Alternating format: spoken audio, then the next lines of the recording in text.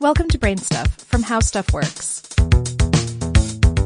Hey Brain Stuff, it's Christian Sager. Did you know that 29% of healthy young people claim that drinking coffee induces a desire to defecate? And you know what's crazier than that? A significantly higher proportion of responders were women. Sorry ladies, you are more prone to bowel sensitivity than dudes. They think it's because caffeine and high temperature increase the sensitivity of the intestines. It's called motility. That's what ensures peristalsis. This is why hospitals give some patients coffee after surgery. It can help get their colonic muscles contracting and relaxing again.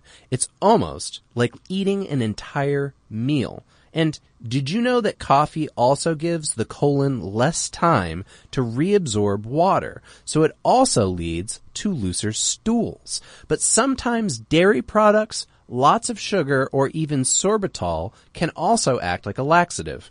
Coffee primarily reduces esophageal sphincter pressure, stimulating secretion from the stomach and large intestine. In fact, people who drink iced coffee that's decaffeinated, they report the same peristalsis effect. So it can't just be caffeine or water temperature, can it? Well, that's probably because hot water doesn't have an effect on rectosigmoid motility. So there's probably a trigger component in coffee other than caffeine. Since the speed that coffee's gastrocolonic response happens in is within 4 minutes after drinking it, scientists think there's an indirect action involved via either the intestinal lumen or the bloodstream.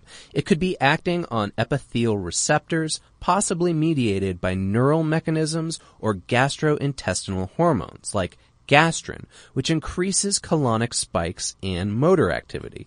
So it's not like coffee could reach your colon in 4 minutes anyway. But cholecystokinin is another possibility. It's also a putative mediator of gastrocolonic responses, but there's no data yet on whether coffee causes its release. It could also be exorphins that bind to opiate receptors in the brain and the gut wall. They're also necessary for a colonic response to food. But wait a minute. I've heard for years about how coffee has dehydrating effects because it's a diuretic. Shouldn't it cause constipation instead of all this other stuff? Well, research shows that coffee is only diuretic when consumed in large amounts, like more than 600 milligrams a day. But that is barely more than 0.02 ounces. So I can drink 1 or 2 cups of coffee a day, and there won't be any significant difference in my urine output. But wait a minute. Who only drinks 2 cups of coffee a day?